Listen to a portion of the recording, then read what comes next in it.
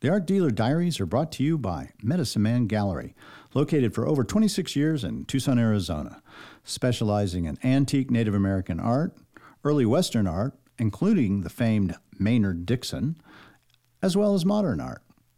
You can find everything online at medicinemangallery.com. There's over 6,000 objects to select from. Also, the Charles Bloom Murder Mystery Series, written by yours truly, me, Mark Sublett. There's 6 books in this series, and they follow the protagonist Charles Bloom through all the intrigue of the art world set in Santa Fe and the Navajo Nation. These can be found on Audible, eBooks, Amazon, and of course, the gallery at medicinemangallery.com. I had Dana Bush today come by. She's doing a trunk show, and wow, she's a fantastic jeweler, just an artist in her own rights. And the most interesting thing you'll find about this person is she kind of followed my route, and she's a clinical psychologist. For probably 15 years, she worked in the health field, has 5 degrees, yet somehow found her calling to art and decided to chuck it all and really, do what she really wanted to do from the beginning, really. And so it's an inspirational podcast. And for anybody who's out there who has a job, they go, oh my God, I can't go one more day. Listen to this one. Maybe it'll make you go, okay, today's the day. Dana Bush. I've got Dana Bush here. I've known Dana for a while. I knew you before you worked as a jeweler with me, at least. That's right. And so tell me, Dana, where'd you grow up? Where'd I grow up? In Denver. So you're a Denverite, the whole shebang, right? No. Okay. No. Right. I've lived many places and done many things. Yeah, okay. Well, we're going to find out about that. Okay, well, right. Some of them I might know about. But Yeah. So Dana she's a very complex person. My understanding is she has 5 degrees, but we'll see if that's true or not. It is true. And she does beautiful jewelry. If you're watching this on YouTube, you can actually see that's her stuff. From the new collection. If you're not watching it on YouTube and you're just envisioning it, it's a kind of a slab of rock with a little gold on it, something like that. That's beautiful. Just trust me. There we go. Exactly. Go to the website. Shop. It's almost Christmas time. There you go. Well, we're more interested in finding out other things. Okay. Like, so you grew up in Denver. You did, right? Yep. You were born and raised? Born and raised in Denver. Only child to parents that met and married later in life. We're both business owners, very independent. And so I had a pretty unique and fun childhood and grew up actually really doing a lot of art as well. I had a lot of exposure to it when I was small, between my mother, who always was very creative and had a background, and what was her background? What was your mom's fine arts from Indiana University, and then did graphic design out of college, and then quit her job and moved to Breckenridge to be a ski bum before it was a ski area, and before Eisenhower Tunnel, before Vail, and had a store where she represented all handmade Colorado artisans. This was in the late 50s, early 60s. She wasn't married at this time? She was doing it on her own? She was doing her own. Oh, wow. She sent her engagement ring back in the mail. And to whom?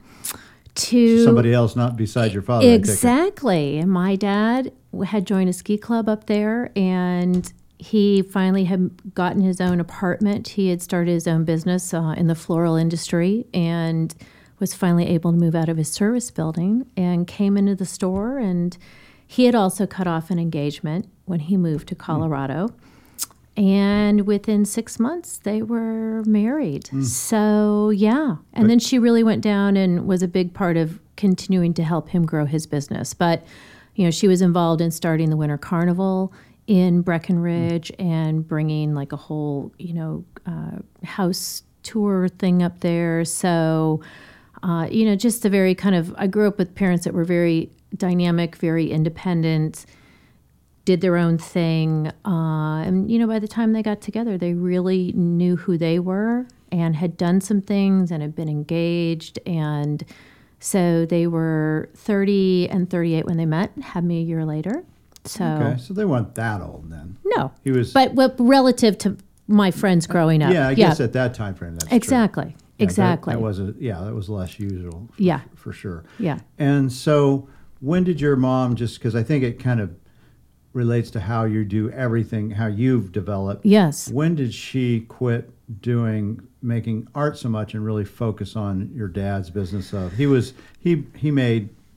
grew flowers, right? Yes, exactly. I don't know what kind of flowers, but what kind of flowers? He started in carnations because Colorado was one of the major hubs in the United States for carnation production.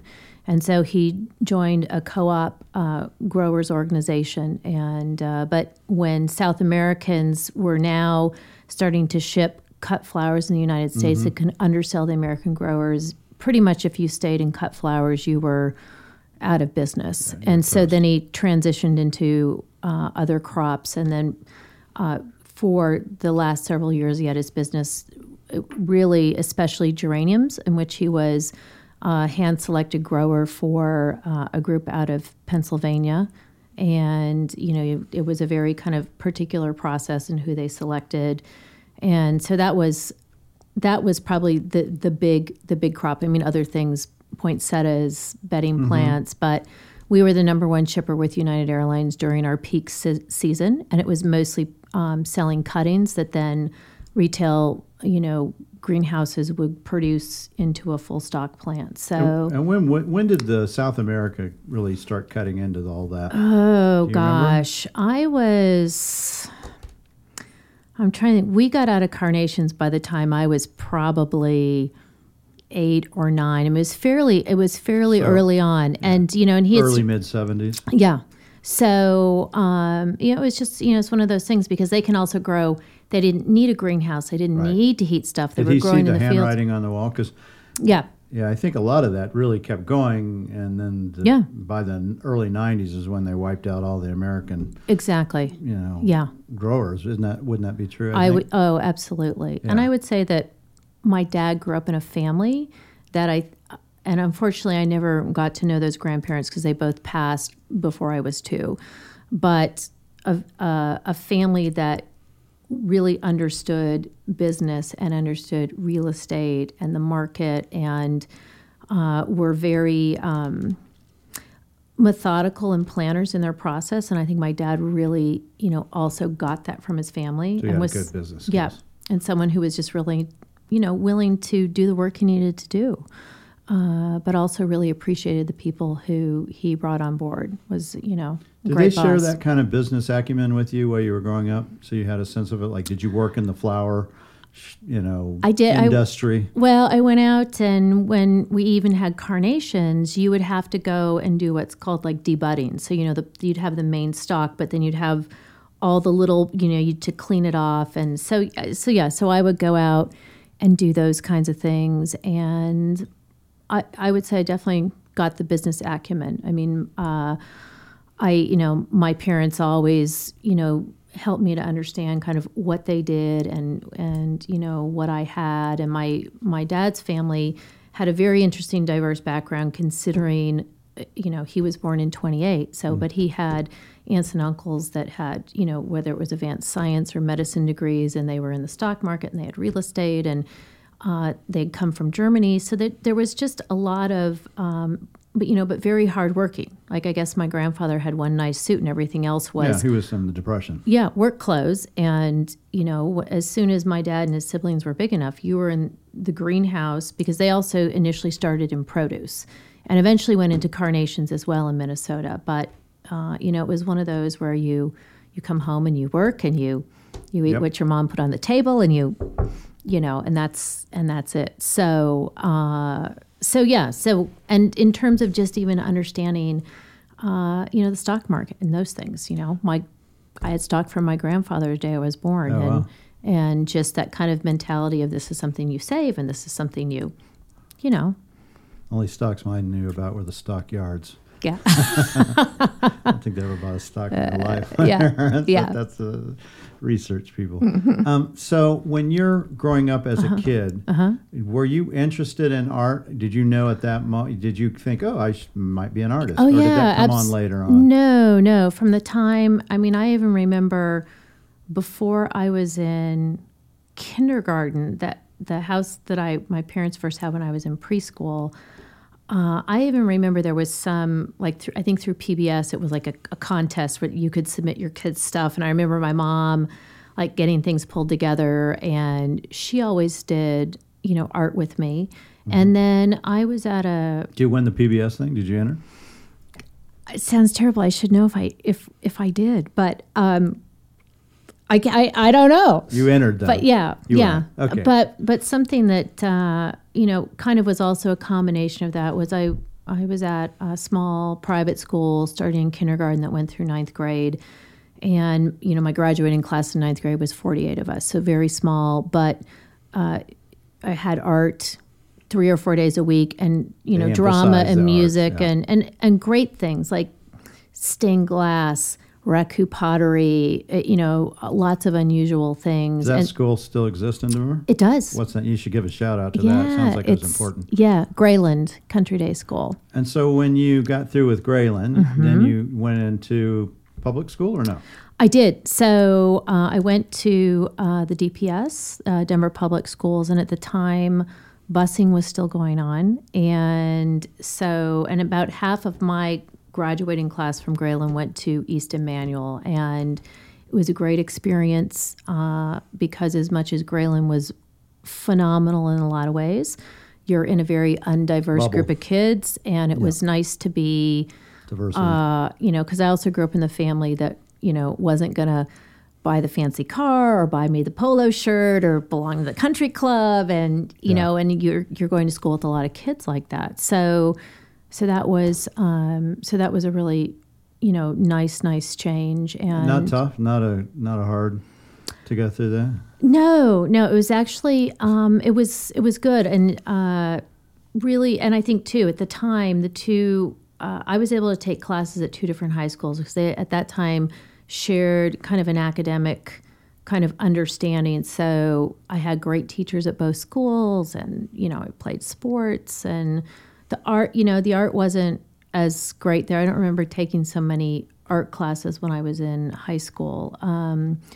But actually, to go back to one of your questions about art earlier, when my parents were going to put an addition on a house, and the architect at the time who was designing it was actually responsible for building a new wing of Children's Hospital and had seen my drawings. Because I used to do these really, much like my jewelry, these very detailed black and white rapidograph, which is really fine ink pen drawings, and then go back in and, color in all these patterns.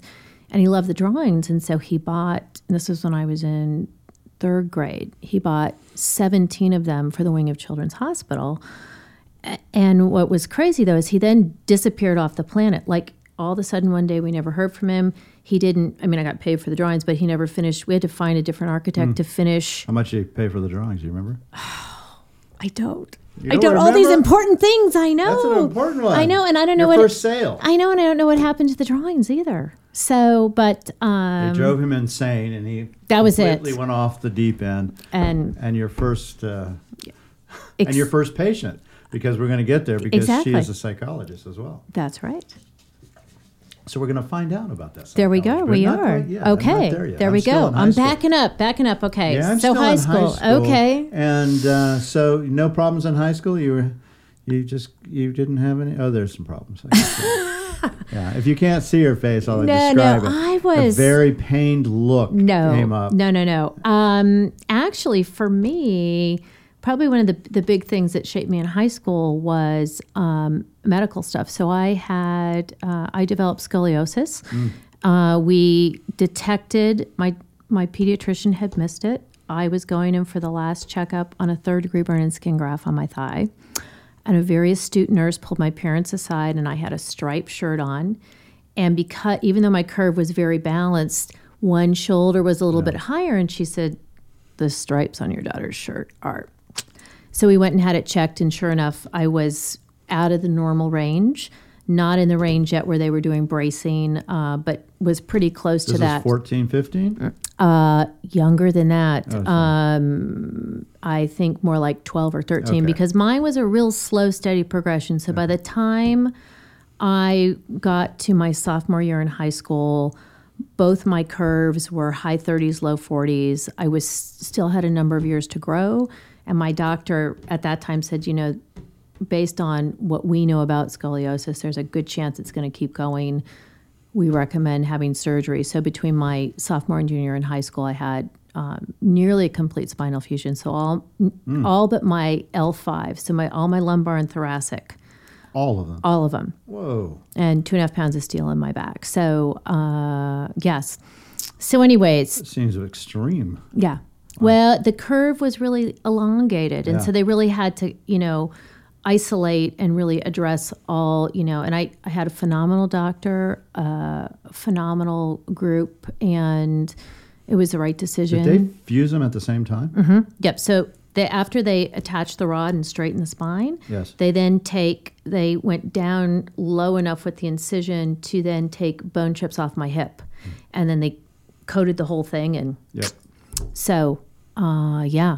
So, And that was sophomore, junior year? Mm-hmm. Between the two. The summer? Of yep, exactly. Oh, that was a fun summer. It was. Oh, my God. No pool for you. No. But, I would have. How long were you in the hospital with that? Actually, I'd had the shortest recovery to date at Children's Hospital. So I was walking 2 days after and out like 7 days after. Oh, yeah, that's not bad at all. Yeah, it was short. But, I was super active. I was a kid that played lacrosse and field hockey and soccer, and I swam, and so I was in good shape, and I went in that kind of, and I had a great doctor. So I was really lucky in those respects. And, the Children's Hospital at the time was really close to where I lived, and the high school, and, and all these kids would come over, and they'd kind of terrorize the floor, because they'd be like running around, and they'd be, bringing stealing things off the nurse's station. And I remember when I come out of recovery, a couple of them had shown up with, I can't remember what the restaurant was, but someplace where we loved all the junky fast food. And they brought this, and my parents thought it was sweet, but they're like, she's under anesthesia, and she can't have MPO, this. And baby. yeah. Nothing but mouth. Yeah. So. Yeah. So your junior year, did that change your direction to go, maybe I should look at medicine versus art? I would say I really didn't kind of make that step until really after my first undergraduate degree. Yeah. which was technically it was graphic design, because I felt that fine art wasn't realistic. Although if I had followed my heart within the art realm, I would have been a printmaking major. I loved printmaking. Again, the meticulousness of it and the process of it. And I had a phenomenal printmaking teacher at DU, which was where I ended up. I went out to San Diego my first year of undergrad, and Of course you did. And I get away from your parents. There you go. And I wanted to go to the beach, and then I was like, oh my God, I'm in a school that's just as snobby as the private one I went to for years, and I couldn't deal. And I ended up, because I was home so much, and I had a best friend from high school went to DU, and I'm like, I like this, so I'm gonna. So you stayed at home and went to college, or did I went to the dorms, and then my second year, I moved into my sorority house for a month, and that wasn't going to work for me as the independent, only child. I was like, and you now had sisters that you really didn't need. Yeah. Well, it's one of these things. Like, I had a great roommate, but it's like, it was all this group activity stuff. And then the next year it's like, I got picked to be a rush counselor, and there were some girls at a joint in my house, and they're like, well, no, you can't do that, and blah, blah, blah. And then someone stole a necklace that my grandmother had made for me, and I turned my pin in, and I said, that's it. Yeah, I'm done. That's it. Yeah. And DU's small too. You didn't matter if you were in one or not. So yeah. So I did art there, and because I thought graphics was the more realistic thing to do. Was that pushed by your parents, or that just came from you? From me. Yeah. I have been very fortunate that my parents, and I put this within the realm of, I was raised to be, very responsible, and there are a lot of things that, would not fly. However, they always were there to, encourage my interests, and to support kind of different directions. Never said, you can only study this, or you can only do that, or, and in all areas of my life, in personal and professional and academic. And so it was more me saying, oh, what am I going to do with a printmaking degree? But at the time when I was finishing the graphic design degree was when they were just starting to introduce computers. And so then I was like, well, if I'm now going to do this, I need to go learn computers. And so then I went to almost like a technical trade school, and that was it. I was like... So you're like 21, you get your first degree, and then you go, okay, I'm going to go learn about computers? Yeah, the technical stuff. So I got a graphic design certificate, and it was more of a tech school, but they had a graphics program that was really good that I had known a handful of DU students who were ahead of me in the graphic design program who had studied there, and that was it for me. I'm like... Because the projects that I would want to do be the projects that once you've been a graphic designer for like 30 years and someone's going to give you a budget to do something fun and colorful. So I was like, oh, no. Was this Fortran and that kind of stuff, or was this beyond that and you were actually using personal computers? Yeah, it was, yeah. So, yeah, the personal computers. And so this was in 93. Okay. So then I was like, okay, this isn't for me. And my dad was... he was a Kiwanis Club member, and someone came and spoke at one of his meetings about the field of art therapy from a drug and alcohol government-funded treatment program in Colorado. And had I not done art first go around as an undergrad, I would have pursued psychology, because it's, I like people, I'm interested, to me it's a very creative process as well. So I started looking into the field of art therapy, and then I started, I wanted to get some counseling experience, so I started doing, even though I didn't have the training to do it, Arapahoe House was very happy to say, oh, yeah, come on and do this. So I started doing clinical work in like detox centers and student-based clinics. And all in Denver, right? All in Denver. Yeah. And then I knew there were certain psych classes I didn't have yet that I would need for applying for graduate art therapy programs. So I started doing that down at CU Denver. And then I one day thought, I have this whole degree from DU of, all my general ed classes. And there were maybe 3 additional psych classes I needed to get my BA in psych. So I thought, well, that's dumb to not do that. I don't have to go to work if I keep getting degrees. There is. So, so I did that, applied to art therapy programs, went out to Norfolk, Virginia. The Eastern Virginia Medical School had a program, and I felt out of all the programs I applied to that this would be the most clinically oriented. Because again, even to this day, art therapy is still kind of nebulous. Yes, and certainly back then, the people that were really established in the field all had the mainstream degree that allowed them to be licensed and get jobs. And so a year into that program, that's when I had a wake-up call around that too. And I thought, well, I'm going to come out, and because I don't have a traditional master's or doctorate degree, I'm not going to be able to do anything with this. I got to go back to printmaking. Yep, exactly. So I circumvented and just did a year there, came back to Denver to really pursue applying for doctorate programs. And by that time, I was now in psychology. Yeah. And I was licensed as a drug and alcohol counselor. I thought, I need research. I'm going to hate research. Went down to CU Denver to talk to a professor of mine. Do you know anyone who I can do research with? And she said, there's another professor here. You'd be a good fit with your drug and alcohol background because he's getting ready to start a very hands-on clinically based study at the Denver Veterans Hospital working with veterans who are trying to quit smoking. Mm-hmm. And so I got involved with that, and I really ended up loving the creative process of research.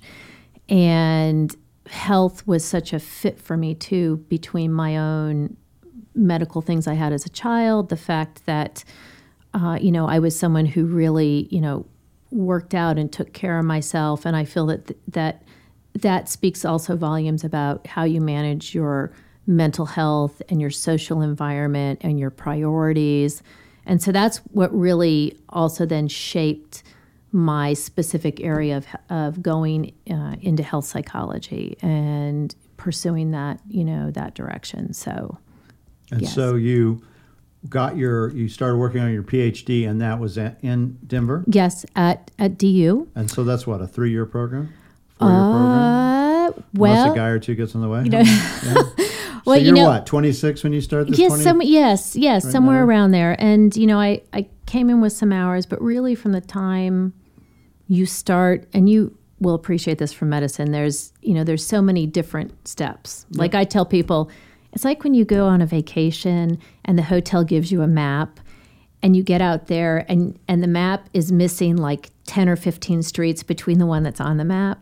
It's like, no, there's all of these. So, if you count like from the time you start graduate school till you're licensed in the field of psychology, it's anywhere from 7 to 12 years for all the different hoops. So I was, printmaking looked like it was a better choice. There we go. Really, yeah. So then a year into my doctorate program, which was a full-time day program, I found out that, and DU no longer has this, but they have another university within the college that's geared towards adults, so that are working and can't take classes during the day, and so it's accelerated evening classes. And at that time, they were offering a master's in public health that had a whole very health education, and all the professors were, they loved teaching. So these were people that were very involved with the university and very knowledgeable, but wanted to be involved in an academic setting. So,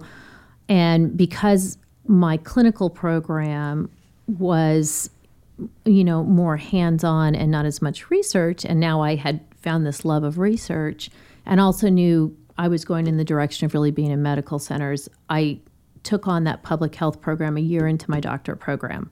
And so you're doing an MPH and the PhD at the same time. Yeah. And, Now, are you making art? That's the key. Are you doing anything at that time when you're doing that creatively like that, or are you just focused like a laser on the medicine? Really focused mostly, although like I said, I would consider the research that I was involved with and my interest, I think also just in that collaborative nature. I mean, if you look at it from a very abstract perspective, when you're working in an academic setting, I know you understand this well, is, being in a team and kind of melding with the team, which I kind of look at as a creative process too. Like I bring a certain skill set to the table in, whether it's a research study or it's a certain patient. And so not necessarily doing a ton of my art at that time. I would say where that came back into play was a little bit beyond, it really probably started when I was in Pittsburgh, and Pittsburgh was... When did we get to Pittsburgh? I know, we're jumping. Jumped. We're jumping. When did you jump? When did you jump? Jumped. You were at DU getting I know. PhD. So when did you zip over to Pittsburgh? Well, and then there was a little stop off between that, which was West Virginia. Yeah, who was he that took you to West Virginia? Well, West Virginia. Why did you go to West Virginia? So when I was finished with the academic requirements of my clinical program, and also during that time you're actively working in the field at a practicum in the student clinic and all of that, but there are certain academics that need to be out of the way, and you have to have at least kind of proposed a dissertation project. I actually had already written an NIH grant when I was in graduate school that sufficed as that, so that was already kind of done and taken care of. And I was now getting ready to apply, which is comparable for med students at their residency. So this was for psychologists. It's a year-long clinical position, and I knew I wanted to go to a medical center. I knew that I wanted it to have heavy health psychology, so working with a lot of chronic disease conditions and that interface of, is this a medical issue? Is it a mental health issue? Is it a medical issue that looks like it's a mental health issue? And lifestyle and wellness. And I was willing to go anywhere because I really wanted the best training and applied to several places and ended up getting matched to West Virginia. Where in West Virginia? Charleston, the capital. Okay. And that's nice. it was beautiful, and it was the best clinical experience of my life. I couldn't have had nicer people. My profession was incredibly respected and integrated into the system. And you did that for how long? A year? So that was a year. Was actually offered a faculty position in family medicine. And as much as West Virginia was beautiful and I loved the people, and my salary before taxes that year was $17,000, and I could live on that in West Virginia. I thought, this is, for me on a personal and social level, this is not, I need something bigger. And at that point, because I had finished all my other requirements, I was able to graduate from my doctorate degree. However, all states then, and it varies from state to state, require anywhere from 2,000 to 5,000 clinical hours after licensure and exams. And so my natural next step was to apply for postdoctoral fellowships. So you're now Dr. Bush, right? Yes. And so you're going to go to postdocs. Postdocs, and yes. That's Pennsylvania? And I chose the Pittsburgh position. And I thought, oh my God, it's a very established university. Where was this? Which? University of Pittsburgh Medical Center, UPMC. And I was specifically a fellow within the Cancer Center. And they had just opened up, they have several facilities that do lots of cancer work. But their main cancer center, they'd just opened up this brand new, gorgeous building, of which my crazy boss didn't move us into. So I show up in Pittsburgh. And so now you're going to be dealing more with cancer patients? Yes, exactly. Really specific. West Virginia had a cancer center as well. I would say I was mostly doing heart disease, which made a lot of sense in West Virginia. They had a great program there. So I get up there, and I think I'm going to make my career there because the postdoc's for 2 years, and I'm told I've had a job, and it just, it's one of the best health psychology programs in the country, and the #1 psychiatry program, and I'm part of the cancer center, on and on. Mental illness. Yeah. So 4 hours into my first day, I'm crying. No one's saying hello to me. I already realize I'm working for a crazy man. And my boss, who happens to be one of the 3 deputy directors of the cancer center, doesn't even have a clinical degree. He's a social psychologist. So he's, and he looks like Einstein, and he's, he shows up in his jeans, and his clock is like a Harley Davidson clock, and every hour is a different motorcycle that, roars like that. He's just, he's one of those guys that he's mostly hiring attractive women, and, the woman who oversees his grants has a high school degree, and at one point she's suing him for sexual harassment, and she's throwing things at him and telling him to get on the floor and beg like a dog. And this is interesting stuff. Yeah, and his how long did you last in that Me Too area? Exactly. So, like I said, 4 hours into my first day, I went home and I was crying, and I just I pulled it together, and I said, okay, Dana, you need this year for your final hoop. You've signed a year lease. You've moved up here. This looks great on your resume. And I just need to suck it up. And it was, so I went from the best clinical year of my life with wonderful people to the worst experience of my clinical profession. And would you do that again, the same route, or would you say, now, screw it, I'm out of here? No, well, I had turned down a fellowship between the Connecticut VA and Yale, and I actually had got to know those 2 gentlemen at a conference I went to. And, of course, my hindsight was, I should have taken that position. Yeah. But, things happen the way they're supposed to happen. But, in terms of the kind of the connection with the art there too. So I, as a lover of art as well, collect glass. And down a couple miles down the street from my house, they had just opened up this very advanced glass blowing hot shop. In fact, supposedly at the time, the most advanced one in the country. And they got all these great, people to come.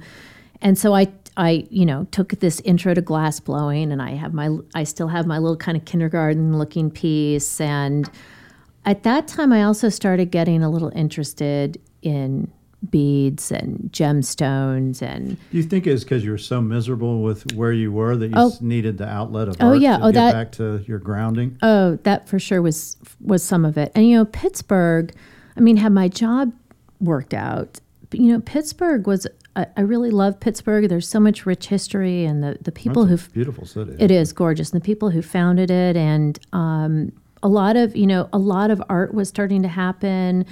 And, there was a contemporary museum in downtown that I love to go to. And, Andy Warhol was from there and his museum. And there was a lot of areas where they were starting to develop a lot of, art districts. So, it was a really miserable year, and art for me, like working out, is a meditative process. When I'm doing it, I'm in the moment, and whatever else is going on is kind of to the wayside. And halfway through my year in Pittsburgh too, I was concerned about my dad, who at the time was around 75, 76, where, having been in medical centers long enough, that some of the symptoms I saw going on, it was like, okay, is this old age? Is it some depression? Is it, but also, is it dementia? Right. And, I, because of my background, knew that there was some testing that most people don't really know about. So we did some very extensive testing, and yes, in fact, really just, determined that this was not just old age and those kinds of things, that he was, he was on that track. We actually thought it was a more obscure form of dementia, but it ended up turning out to be classic Alzheimer's when we did the, the autopsy on the brain. And so he was 75. Yeah. You're 31-ish, 30-ish? Yeah. So let's see, I was 39, and I was 39. He was 39 when I was born. Yeah. So, just a little bit past that. Yeah. And so this is kind of a turning point for a lot of people, especially they hit that 30, 31. Yeah. Got a bad job, bad boss. You've been disenchanted a little bit with what you're doing. Yeah. But you're blowing glass on the side, looking at art. Yes. And did that click and go, maybe I should do something else yet, or you still have further to go? No, I still have further to go, and it's interesting because I've had this conversation with a few people this week, and it's it's not just specific to someone like myself, and I don't know, Mark, if you'll relate to this story or not, but we were talking a bit about this last night at dinner, that we live in a culture, especially in America, where whether we want to accept it or not, there are certain careers or certain professions or certain things that people do that our society in general, deems more valuable or more impressive, or right. and from the time you're young in our culture too, it very much who you are is about what you do and how you see yourself. Exactly. And so, here, and I think this was part of probably this, what you just asked me, and it's like, okay, I now have. You weren't ready to yet. No, I wasn't ready to yet. And I think too, it's kind of like, okay, I've got, all this work I did. Yep. All these degrees. Moving around. This is who I am. This is what I do. I'm good at it, but I'm not quite happy right at the moment. Yeah. And, you get kudos for it. You're valued for it. And so about a month into my position in Pittsburgh, I was still in touch with who was my dream mentor in all of graduate school, who was actually from my public health program. And the year I moved to West Virginia, Don had uprooted his family to Australia. And so when things weren't going well in Pittsburgh, I thought, well, I've always said if I could ever work for anyone, it would be Don. And I'm like emailing Don, this is not good. I'm miserable. And I knew once I was done with Pittsburgh, I needed a year there. And then I just needed to sit for my licensing exams in Colorado. And then I was done. And I thought, okay. So Don, who is a very brilliant, tenacious individual. And his last name is? Iverson. Don Iverson, who unfortunately is no longer with us. at a young age from, 69 from cancer, and of all things, because, that was his area. I mean, he's Canadian, finished his triple doctorate degree from Oregon at age 19. He was the assistant to Everett Koop when Everett Koop was a Surgeon General. He opened up a division in National Institutes of Health, and it goes on. And he went over there to promise his family he'd slow his life down, which meant he was taking a dean's position at a university outside of Sydney in a city called Wollongong, and still, traveling and sitting on U.S., Australian, Canadian cancer boards and the World Health Organization, he's yada, an A yada. personality. Yeah. He's not going to slow. No. So I say to Don, there's, I'm, not married. I don't have kids. I don't have a pet. I'm going to be licensed soon. What can you do? And as much as it's a very difficult country to get a working visa, he was able to, finagle a couple different opportunities. And the one that I selected was to be on faculty at the university he was at, because he was dean over health and behavioral sciences. And then my main job, though, was we had a major medical center, and we were the major hospital till you got to Sydney. So we also had a cancer center that served about 10,000 patients a year. And they didn't have any psychosocial services and recognized that they needed that and wanted to create that. So I fly over, I meet the doctors, they're lovely. Of course, I think Don is fantastic. Wollongong, is on the ocean. It's proximal to Sydney, and I'm like, this is it. This is it. This is it. And so, and of course, having always been in a medical center for years in the States, I knew I was going into a socialized system, so I knew it would be different. And there were certain things that I just didn't think I needed to ask. Like, I didn't think I needed to ask if my profession was part of the healthcare system. I'm being brought down there to be a director and develop a division within a regional cancer center. Well, I get down there. So did you finish up Pittsburgh? I finished up Pittsburgh. So I finished up a year. I slugged it out, and I came back to Colorado to sit for my licensing exams. And, 4 days before I was supposed to move to Australia, my visa came through. Because there too, it's like they want a chest X-ray to make sure you don't have TB, and they want, this and that and all these things and hoops. And I, got the results from my licensing exams. I passed those. And so I get over there, and of course, Don is now in the process of starting a medical school with another university in another state because, he can't. He can't stop. He's moved on. He's just doing. Yeah. So I get there, and I get moved into a place because I lived with him and his family the first 6 weeks, and also got to see the stress side of Don that I never saw with as much as, because he's really the one who helped me write the grant and all these different things. So that was kind of a little bit of an eye-opener for me. And then, like I said, I'm like, okay, so I'm supposed to develop a program, be a director in the medical center. It serves 10,000 patients a year, where my profession isn't part of it. And so the doctors have never worked with a psychologist. There's no referral mechanism. Oh, and there's no money either. And we're getting community donations to buy file cabinets. And our hospital doesn't even have its own MRI machine. And I have 16 hours a week of one social worker. And then I'm like, okay, this could be a problem. And then I find out how training is of psychologists over there, which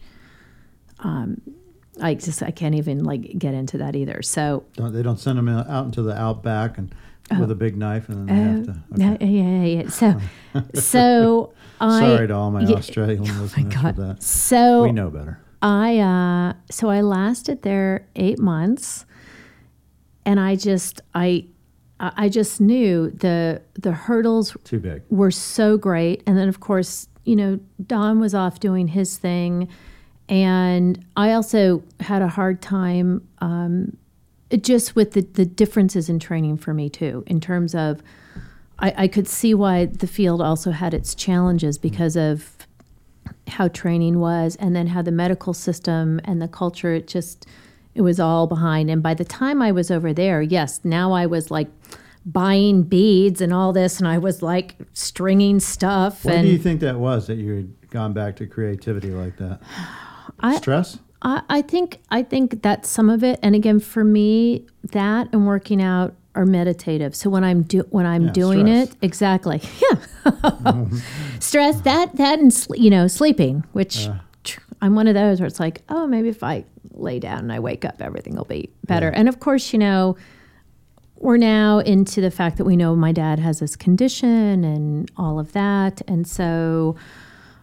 Yes, I came back to Colorado, and that also was that transition of what we talked about then, where it's like, okay, I've finally now hit kind of the dead end road where I've gone as far up the ladder as I can, and it's in terms of like pursuing this, this track. And I knew that the medical center was the right fit for me in terms of my training, my interests, the things I love doing, the work I love doing, but that ultimately being in those settings is not my personality. I'm very independent. I have no tolerance for a lot of the abusive hierarchical stuff that goes on and the competitiveness. I'm someone who's competitive with myself, but I don't, I'm not into that with other people. You didn't like the political crap that went along with it. Yeah. And so... And every job you've had, kind of, you see that at every turn. Yep. So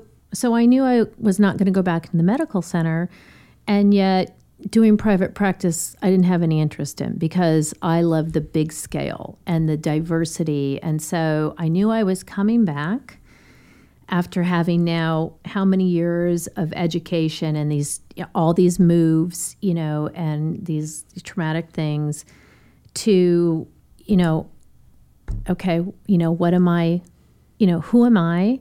What am I going to do? And then, of course, a lot of people who are, well-intended, who will say... Tell you what you should do? Yeah, exactly. Like, and oh, no, you need to keep on this track. This is a safe thing. Good job for you. Just... Yeah. And but never my parents, which was great. They were never like, oh, what are you doing? Yeah. And I was also at that point at a different phase than a lot of my friends because I didn't get married, I didn't move in with someone, I didn't have kids, and at that point a lot of my friends were married and they had young kids, which I never, fortunately my parents have never been the people that were also like, well, when are you going to give us grandkids? And why haven't you got? Never, ever, ever, which has been great. So, but yeah, so I was coming back to Denver with all this education that I know I wasn't going to do anything with. And why Denver, by the way?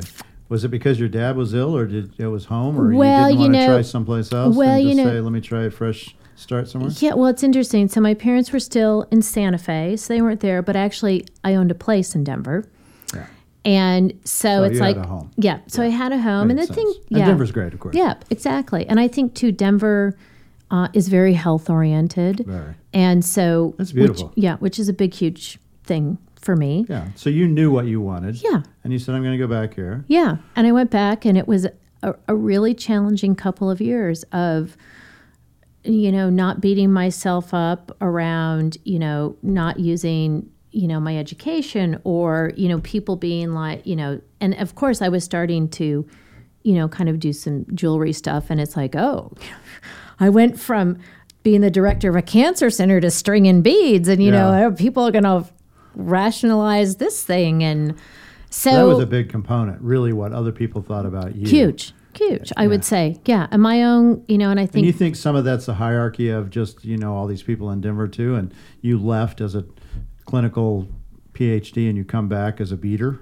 So, I think, I mean, I understand this sure, completely. Of course you do, yeah. And I think, some of it, and it could be even, just a stranger. And I think, too, it's also the fact that you've put so much time into something that you don't even know. You feel an obligation that you should continue down that road. Yeah, and that you also don't really just know who you are as an individual, because who you've always been has been this academic path or this professional path, and so it's okay, at the end of the day, when I don't have some title, even if it's jeweler, and I think that that's something that very few people know about themselves, and that we don't promote that very much, is a lot of kind of this, who am I just as a person? Mm-hmm. Because at the end of the day, we all share far more in common than we do in differences.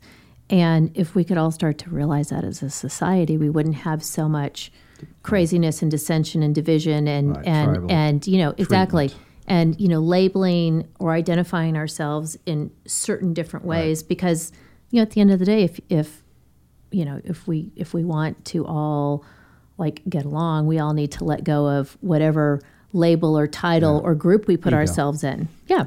And so, even if, and I think you're always fighting against that as much as you can get to a place of, comfort with who you are. It's so much a part of our culture that it's always swimming around you a bit. So how long did it take you to get to that comfort level? Gosh. For a while, I'd say, 5 years? it could be. And I would say, even to this day, even though when I look back, it's like, oh my gosh. I mean, I keep my license active, but I haven't been actively practicing as a psychologist since 2004, which I can't believe that. But yet I'll still share with people about that background. And it's, and it's definitely a piece of who I am. And it leads to a lot of interesting conversations because I have doctor on my jewelry card. For, as we talked about the other night, for two reasons. One is it is a part of who I am. So you earned it, for one. Yeah, exactly. And, I think there tends to be with certain people, certainly not so much, being in a wonderful gallery like yours where people are coming in and they appreciate art and they understand what it takes. And yet there's also that subset of people that are like, oh, we're not smart enough to do something else, or they feel that they can kind of take advantage of you in a certain way. Mm-hmm. When you came back from Australia to Denver, did you immediately go into making jewelry? I mean, was it literally, okay, I'm going right down this path? Well, I actually had, strung a few necklaces even before I went. And then, I bought some beads online in Australia. So when I came back, and Denver has really kind of, and it's changed a little bit, but next to Tucson, it's also one of the big hubs for gem shows. Yeah, it's number 2. Yeah. We're probably number 1. It's number 2 for whatever reason. I don't know why. So, so I went to some of those and bought some stuff. And so, yes, I was, but I wasn't. Do you know why jewelry versus going back to maybe printmaking? Since that was your first, and graphics, that was your first. I think probably some of it was accessible and the stones. And, I also. And you like jewelry maybe? Exactly. And I also have that whole, I'm someone who really didn't grow up with religion, although my dad was raised very Catholic. But when I was very small, he got really turned off by the priest at his church, and that was it. He stopped going one day. And so I didn't grow up in a religious family. And so I consider myself spiritual / metaphysical. And so, I think also for me. So that's why you like the stones. The stones and the properties of the stones. Yeah, that makes sense. And all of that. And so it's deeper than just the exactly making it. It's also touching and being a part of the exactly that organicness of whatever exactly. that is. And I would say too, my strength of as an artist is really working in the abstract. It's about proportion and color and shape and how to put things together. And much like the printmaking, it's a very labor-intensive, very focused process to get it right. Especially the way you work so finely. So many little fine stones that you do. Yeah, it just killed me. I couldn't do it. Yeah, as I say to people, that some people look at this and be like, "Oh my God, that doesn't look meditative to me at all." Little stones. I like making puzzles. I love doing that. But trying to design something where I have to fit all the little pearls and little teeny small pieces that you do methodically. Yeah. How do it must translate in other things you do in life that you're good at for task-oriented, intricate. What other things do you do that are, you excel at? Crossword puzzles? I don't know. I mean, what is something there, right? Well, you mean I would say, my house. That'll be it. Okay. Yeah, I had the. It'll be perfect then. Yeah. And clean. Yeah, and Don't come to mind then for sure. No, and I think doing just you'll torture yourself. like being involved in kind of that artistic process of that, and again, my one of the things that when I was in the medical profession, that like I said, especially my professor Don, who was very prolific as a researcher. I mean, he said, you're in the top 1% of students I've ever worked with, and really my creative mind and how that translated into research and doing design studies and looking at a situation, being able to detail oriented. Exactly, and bring in a very creative, different perspective. So, and then other things like how I place things or the colors of things that I choose. I would say that kind of that detailedness comes in for me too. It's like looking at just how I'm going to place something. And I would say it was probably one of the things that I really was, in terms of translating into working with people from a mental health perspective. I've got a really phenomenal memory for listening and, pulling up information. And so I would say that kind of very detail-oriented, task-oriented falls into that. And then just managing a variety of things.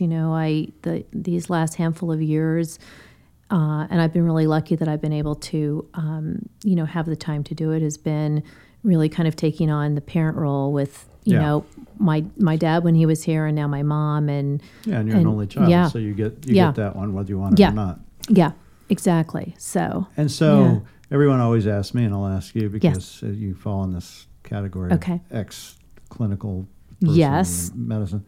Do you miss it at all? I know my answer, but no, I mean, not really. Yeah, that's my answer. Yeah, I mean, I think too. People don't understand that, but when you switch gears like that and you're doing creativity, yes, it really opens some doors. Sure. Well, I think a lot of it is really back to more of a sad reason, and what drove me out of it is just like it's the bureaucracy and the politics of the settings and. And some of the, how tenure can factor into some of that in those settings, and then, the publish or perish pressures and I think some of the personalities that, can stay there because they have, they're part of that insanity. And I think it's really, it's a sad thing that, and I think medicine is continuing to go in that direction where it's losing a lot of wonderful. It's gonna get worse, I think. Yeah, exactly. I don't see it getting better. No, and they're losing a lot of people not for the right reasons. So so I feel incredibly blessed that I'm able to do my art, that people really appreciate it, and that I can also earn money doing it. Yeah. And they're fantastic. Mm-hmm. And you've been doing this now 14 years, full time, basically. Let's see. No, well, I would say about 10. About 10. I would say when I really kind of formally acknowledged that. Okay, I'm a jeweler and everything, which is really the very end of 2008 when I really launched my website, and I said, okay, now I'm gonna you put it on your IRS form. There we go. What you do if you don't put clinical psychologist and you put jeweler. Exactly, and and taking those next steps, and I think also, it was that stage too where, really almost all my clients were strangers that didn't have an investment in, we got to buy something or we like it. It's so. All of a sudden now when someone that you don't know who really doesn't, and this isn't, it's just a factual thing. They're not invested, and they don't have to be in making you feel better or this or that really love the work. And I think too, I would say unlike probably the majority of jewelers, and their focus is, I see myself as an artist who happens to use gemstones as a sculptural medium, where, I've always defined my business that way. And, I'm so blessed to be able to be in a wonderful gallery like yours, because people come in and it's also a mindset and a person that... that's how I see that as your jewelry is art. Exactly. That's how I saw it from day one when I first saw it. And so, so it's, that's a really wonderful experience for me. And that's, I think, also where I come from too. It's, I don't sit there and say, okay, what's the trend? Is it dangle? Is it post? Is it blue? I just buy what I think is beautiful. And because nearly everything is one of a kind, I don't have to limit myself, and I make what I think is lovely. And as you know, these last 3 collections I've done for the gallery, I've really kind of taken it to that next step and said, what's the overall theme of this show? And, and it's been tied to my own personal experiences. So, the one that you currently have, which these are a part of, those are beautiful, is my travels in Spain and my interpretation of my experiences there. And, last year it was the winter desert. And, obviously Tucson's a perfect place to have a show about winter desert. And then the Hawaii one, because we all have that affinity with Hawaii. So that's been kind of a new fun thing for me too. And it's, again, kind of stepping another layer into that realm of, this is art. And so how about those artists that are out there? You could give them some advice. So you've gone through this circuitous, really amazing loop of learning and going from, just from medicine to being an artist. But what do you think it was that was so important? You could tell people about how to make that leap, because it took you a while to make that leap, clearly. Yeah, sure. What that something you can tell somebody who's out there who maybe is listening to this, who goes, I want to do this, but I'm afraid I'm doing this job that I'm not happy at. Yeah. I have probably a handful, not just one particular thing. And, I would say this ties into my philosophy around life as well, is that I think, part of it is anything that we become good at as individuals. I don't care what it is, or that we really have a passion for. Number one, we find the time for it, no matter how busy we are. And it's about... That's a good one, actually, I think.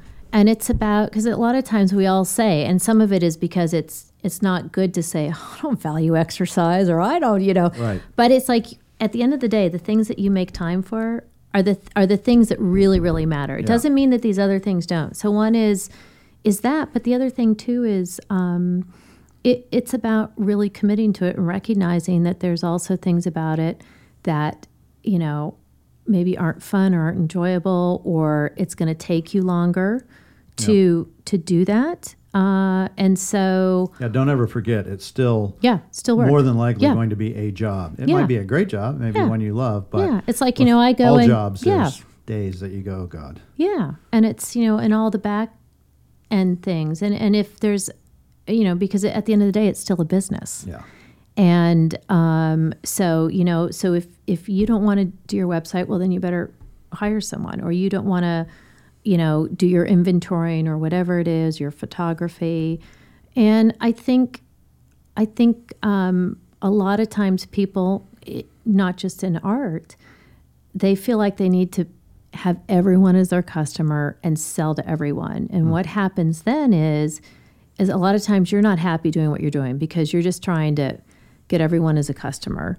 And therefore also you're coming across as very unclear, because, maybe this line is here and the different price points. And for me, I've also been willing to kind of take that stand and recognize, I'm going to make what I think is beautiful and that I'm proud of.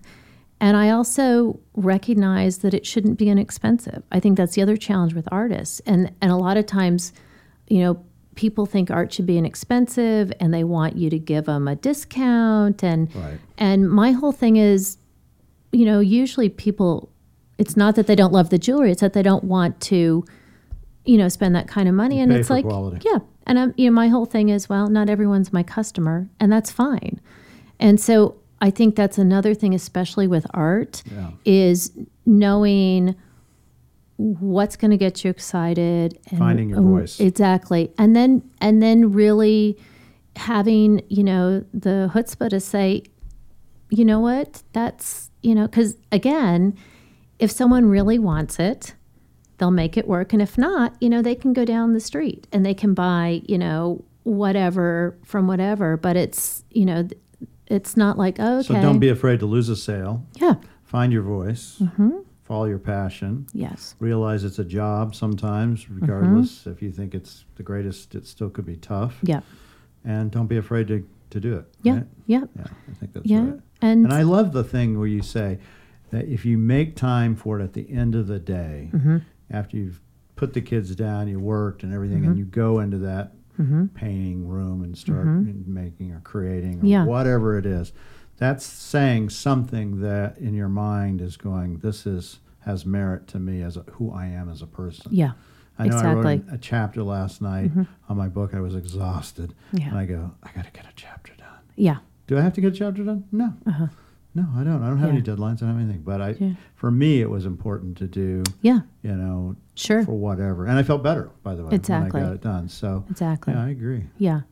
And I think, some of that, too, is then if you are committing to something, it's like, follow through, be professional. It's like, don't like, I made one pair of earrings for the show, Mark, or no, that's true. Or something. Make deadlines, be on time. Exactly. Produce what you say you're going to do. Yeah, because I think too, there's already whatever society's perception is about art or artists, and so you need to demonstrate. Well, this is who I am, and I'm taking it seriously, and like I said, because again, it is a business, and it's you're lucky if you can do something creative and wonderful like this for work, and but it's there's lots of pieces to it, and it's got to make it on that front burner. I know. I love it when an artist gets their work to me on time as promised.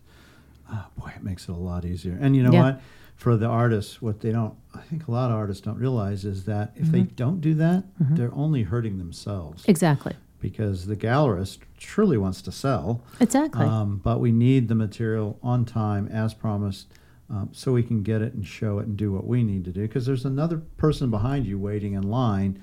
Who's going to do that? Who's going to do that. Yeah. And if you don't do it enough times on time, at some point, the gallerist is going to go, Sure. Well, and then it's a reflection on the gallery, too, where like all of a sudden a customer is like, well, where is this? Or why is this still wet? I don't mind if it's wet, if it's there on time for any of you people who know me who love to do that. We love you. All right, well, it's been over an hour. Can you believe it? Time flies. I know. We could chat all day. We could, but maybe we'll have a part 2 sometime. But the rest of it, I'm not sure everybody would find as interesting as this part. So Dana Bush, fantastic jeweler. Thank I have you. her material in Medicine Man Gallery at all times online. You can see it. That's right. Just thank you for coming down and thank doing you. my podcast. Dana Bush, thank you. Thank you. See, fantastic. Beautiful hands, beautiful art. She's, Thank you. a class act. And a clinical psychologist if you need something. There we go. If I can't, Except you don't take patients. Yeah, exactly. Everyone's like, no patience. Exactly. We're done. We're in the art world now. Thank exactly. you. All right. Very good. All right. Thank you.